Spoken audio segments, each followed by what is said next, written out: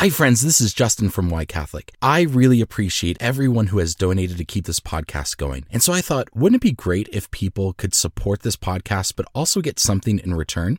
So I created a Why Catholic merch shop. You can find it on Etsy, just search for Why Catholic. And I've also linked to it in the show notes. These designs are 100% original. I wanted to make something that shares our faith, but also looks trendy. You can find t-shirts, hats, sweatshirts, and more. And I'm constantly adding to the store as well. Stay tuned to the end of the podcast to hear how you can get a special discount. Thanks so much for supporting Why Catholic. Ravi Zacharias was a famous Protestant Christian apologist and evangelist who came to prominence in the 1980s. Born in India to an Anglican family, Ravi Zacharias later emigrated to Canada, where he went on to earn his Master's of Divinity. Ravi Zacharias' mastery of language, philosophy, and theology were second to none. Extremely well-read and studied, he frequently incorporated literature and philosophy in his defense of Christianity and encouraged people to love God with their minds. He was the founder of Ravi Zacharias International Ministries, or RZIM for short, and hosted a widely syndicated radio broadcast entitled Let My People Think. Ravi Zacharias may not have been as renowned as, say, Billy Graham, but he certainly was in the top 10 of the most popular and most respected Protestant evangelists and theologians. In 2020, at the age of 74, Ravi Zacharias passed away from cancer. A few months later, serious allegations surfaced, accusing Ravi Zacharias of sexually harassing and abusing women during his time in ministry. This actually wasn't the first time the world-renowned theologian was accused of such things. While Zacharias was alive, at least one woman had approached RZIM with allegations of sexual harassment. Zacharias accused the woman and her husband of being opportunists. His ministry believed and supported him, and the case was settled and court records were sealed. After his death, after a number of women had come forward with similar stories, RZIM finally decided to hire a firm and do a full investigation. The results of the independent investigation were worse than anyone could have imagined. Zacharias had solicited nude photos from over 200 women, even up to a few months before his death. He used financial donations to pay for massage parlors. One massage therapist said he provided for her financially and then required sex from her. She called it rape. She alleged that Zacharias called her his reward for living a life of service to God. I, like the rest of the world that had profound respect for Ravi Zacharias, was devastated. He had lived a completely duplicitous life. By day, he was a trusted theologian, helping people in their walks with God. By night, he was a sexual predator, wreaking havoc on the lives of women. As a Protestant, my theology told me that there was no doubt in my mind that Ravi Zacharias was in heaven. Despite whatever bad he did, he was saved by grace through faith and had eternal security. But as I considered it, as I considered the justice that Ravi Zacharias escaped through his death, I began to hope for a divine reckoning in the afterlife. Not just for Ravi Zacharias' victims, but for Ravi Zacharias as well. Catholics have a word for this. We call it purgatory. Hi, my name is Justin Hibbert, and you're listening to Why Catholic, my podcast about the what and why of Catholicism. We've been talking about the Catholic view of salvation in the past few episodes. In episode 43, I talked about how God's grace and mercy are at the center of salvation. In episode 44, we explored why Catholics think of salvation as a process rather than an event, and why Catholics believe someone can lose their salvation. In episode 45, we talked about how heaven is the purpose of salvation, and becoming saints now is our calling and mission. Today, we're going to dive into the topic of purgatory. Now, I know purgatory is a juicy subject, made even juicier by the title of this episode. But if you haven't already, you may want to listen to those previous episodes on the Catholic understanding of salvation, because it'll give you some context for this one. I want to propose to you that every Christian believes in purgatory. They may not call it purgatory, but every Christian believes in something that happens after we die that prepares us to enter into heaven. We can argue on what exactly happens or how long it lasts, but we all, if we really think about it, believe that there's some process between death and heaven. For example, I've heard many Protestant pastors describe this trial that we go to after we die. In the judge's seat is God the Father, and we're standing on trial as a video of our life is played in the courtroom. Watching our life from God's vantage point makes us realize the weight and disgrace of our sins. We're embarrassed. We're ashamed. We feel worthless. Just when we think that we receive the verdict of damnation, Jesus walks into the room and God the Father tells us your sins have been paid for by him. You are free to go. Then Jesus takes our tattered and stained clothes and puts a white robe on us and ushers us into eternal glory. That trial, however long it takes, is this process of justice to prepare us for heaven, to help us realize the seriousness of our sins, but also the overwhelming grace of God. That's a very specific version of what Catholics would call purgatory. Yeah, it's probably not what you think of when you think of purgatory. So first, let's dispel some rumors and mistruths about purgatory. I was always told that purgatory was this place where you go after you die and you do works. And if your works are good enough, you go to heaven. And if they're not, you go to hell. Yeah, that's not purgatory, at least not how the Catholic Church defines it. People who go to purgatory are on their way to heaven. There's no question about it. There's plenty of ideas about purgatory in the form of paintings, literature, people's visions, etc. But the Catechism actually says very little about purgatory. Many people think of it as a place of suffering and pain and fire, and maybe it is. Some people think it lasts years and decades and centuries and millennia. Maybe it does, though I imagine time works very differently on the other side of this life. The reality is we just don't know the particulars. The only thing the Catholic Church is certain of is that some who are on their way to heaven make a necessary stop in purgatory to purge their sinful nature and prepare to enter the presence of God in the glory of an eternal heaven. Maybe that looks like a trial room where we are forced to watch our sins in the presence of God. Maybe it's this moment where Jesus takes off our tattered clothes and puts a white robe on us. Maybe it's a place we go where there's suffering as the rest of our sinful nature gets burned away. The point is that there is a span of place, time, and process that prepares us for entering heaven. And if you're a Protestant listening to this, the word purgatory may be triggering. Don't let it be. And if that word is too much of a hurdle, call it whatever you want. Call it purification, a trial, detox, whatever. What I want to focus on is the purpose of purgatory, and I'd like to revisit the example of Ravi Zacharias.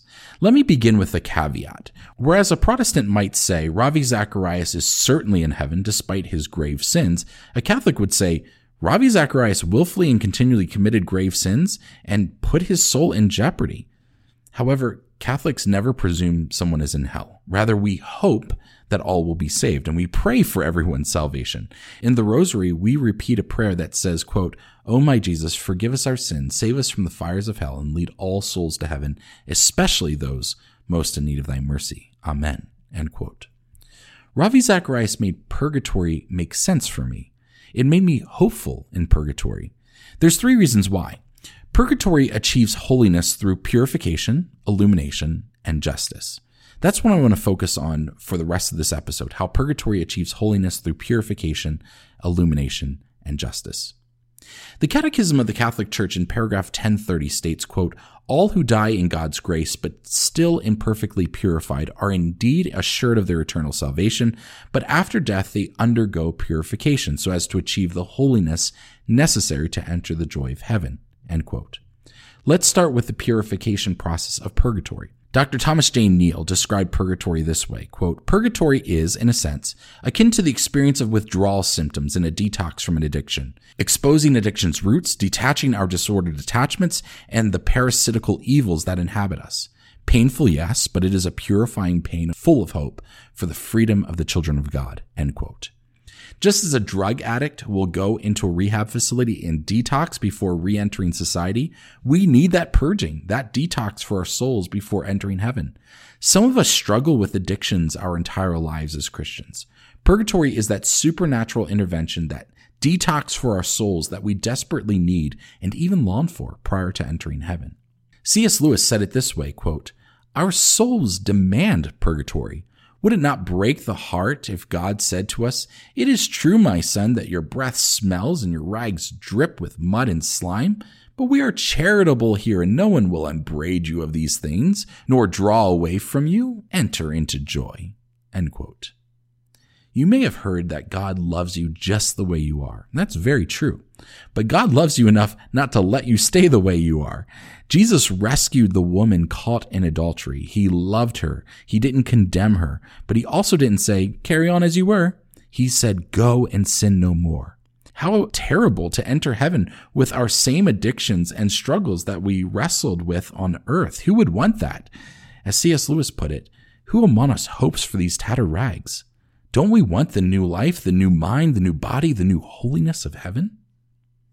The second manner in which purgatory achieves holiness is through illumination. Listen to what 1 Corinthians 3:11 through 15 says, quote, for no other foundation can anyone lay than that which is laid, which is Jesus Christ. Now, if anyone builds on the foundation with gold, silver, precious stones, wood, hay, stubble, each man's work will become manifest, for the day will disclose it, because it will be revealed with fire. And the fire will test what sort of work each one has done. If the work which any man has built on the foundation survives, he will receive a reward. If any man's work is burned up, he will suffer loss, though he himself will be saved, but only as through fire, end quote. Listen to those last two sentences again. Quote, if any man's work is burned up, he will suffer loss, though he himself will be saved, but only as through fire, end quote. In other words, we who are going to heaven will have to endure this process whereby God takes all of our actions and throws them in this fire.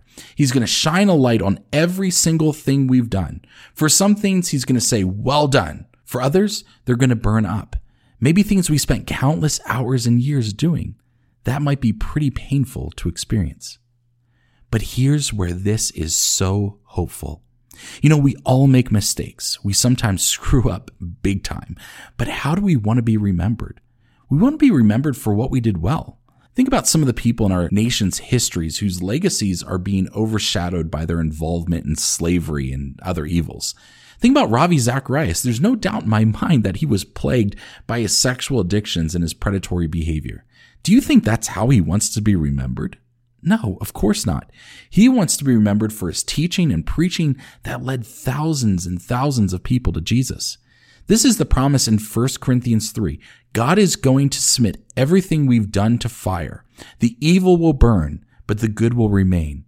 When we walk into heaven, we're not going to carry the shame of our mistakes, but only the reward of our good deed. As Revelation 14 says, our deeds will follow us into heaven.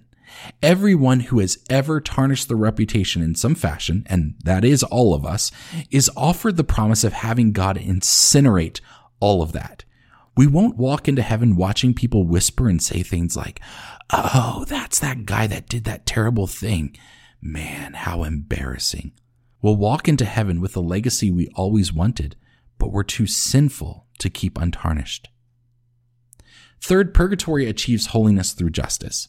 Our sins are not victimless crimes. Not only do our sins hurt God, they hurt others either directly or indirectly. I started off this episode talking about Ravi Zacharias, and while he's kind of the object lesson here, let's not lose focus on something astoundingly important. Ravi Zacharias' victims. Not only were they physically abused and treated as Zacharias as sexual objects, but many of them have completely lost their faith and want nothing to do with Christianity, and I can't blame them. Zacharias' death provided him an escape from facing his victims, the women he abused first and foremost, but also the members of his organization he lied to, his donors, and those that looked up to him. Protestants sometimes push back on the notion of purgatory because they would say that God has taken on our punishment so that we don't have to. But there's a difference between eternal punishment and temporal punishment.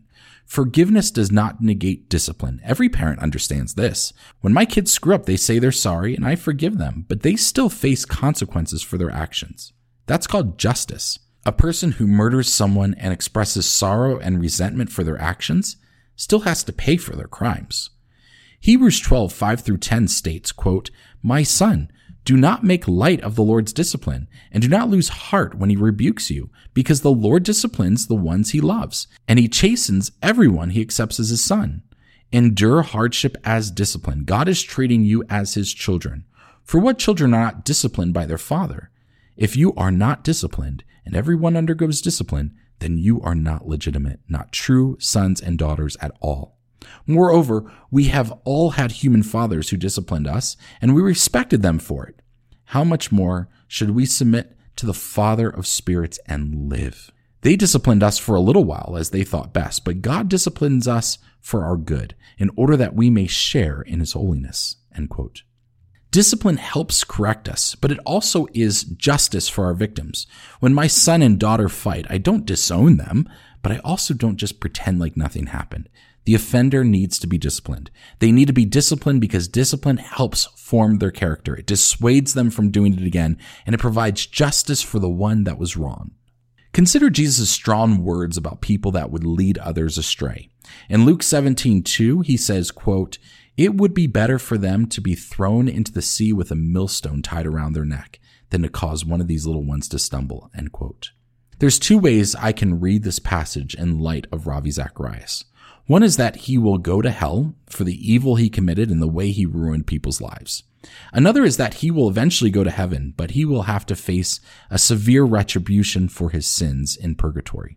As much as he led many to Christ, his sins robbed certain people of faith, making them want nothing to do with Christ. His sins were unjust, and his victims deserve justice. And that's what Jesus promises us. He takes seriously those that lead us astray and will not overlook it. This is the hope of purgatory, that we will be saved, but justice will still be served. There's one more thing that I want to point out, and that is purgatory can happen in this life or the next. In the previous episode, I said when Jesus tells us to pray, "Thy will be done on earth as it is in heaven," he's inviting us even now to become the saint we will become in heaven. We can choose to live disciplined lives of holiness where God purifies us, illuminates all the areas of our life, and incorporates justice for our sins. We can have that now so that we don't have to endure purgatory, or at least an intense purgatory after we die. We can detox now on this earth, or we can detox in purgatory. But ultimately, whether purgatory happens in this life or the next, purgatory is God's grace. I want to go to heaven when I die. I want to be free of all of my sinful habits and selfish thoughts, my anxiety and depression, my laziness and lack of discipline. I don't want that stuff weighing me down in heaven like it does now. I can't wait for God to unburden me with those things. But I also don't have to wait until heaven to start letting God unburden me with those things. At the same time, I want that for others as well. I want to see Ravi Zacharias in heaven one day. I want to thank him for all those theological lessons he gave, but I also want to see Ravi Zacharias rehabilitated from his awful sexual addiction. And I want to see his victims receive justice. I particularly want to see those he abused in heaven as well. And I want to see this beautiful moment of reconciliation where Ravi Zacharias and his victims come into heaven with all the good they've accomplished, knowing that all the rest has been incinerated. Purgatory is a realm where we see in greater clarity the filth of our sin and experience the breathtaking grace of purging our tattered garments in exchange for robes of glory. It is a detox of our unholy addictions. It may take hours, days, years, decades, centuries, who knows? In reality, outside of earth, time is irrelevant. Just as one washes their hands before dining at the table, purgatory is a purification process whereby we are thoroughly washed and lavishly dressed before joining the banquet table of the marriage supper of the Lamb. Thank you for joining me for Why Catholic. Be sure to subscribe to Why Catholic wherever you get your podcasts. And you can also subscribe to my Substack site and get the next episode in your email inbox. As a subscriber, you get a special discount code to the Why Catholic Etsy store. If you've been blessed by this podcast and you're feeling generous, there's also a way to financially support it, and patrons get some extra perks. To become a free subscriber or a patron, just go to whycatholic.substack.com/subscribe. Also join me on Instagram at whycatholicpodcast, all one word. Thanks again for listening. My name is Justin Hibbard, and this is Why Catholic. God bless you.